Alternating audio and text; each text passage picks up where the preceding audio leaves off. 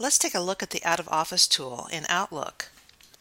In the calendar mode, I'm going to click Tools, and here's one place I can find Out of Office. I'll click Out of Office. The first thing I want to do is select Send Out of Office Message, and this is going to go to anybody within the university system. So if I get an email that comes in from anybody within our system, this is the message that will be sent. So I'll type something in here. And then I want to make sure that I select the I am out of office between certain dates. This way, if I select this, I don't have to worry about forgetting to turn it off again when I come back. It'll automatically turn off at a certain time. I won't have to worry about forgetting to shut it off. So if I have my beginning date, I select my end date, and of course I can select the hours and the time, whatever I want to put in here. The calendar opens up, so if there's a specific date you want to enter.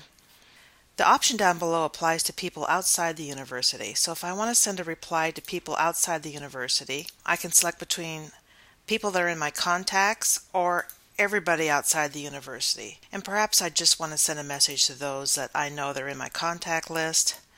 And I'll just say a little message for people that are in my contact list. So that's up to you whether or not you want to have that on or off. Once you have these set up, all you have to do is click the OK button.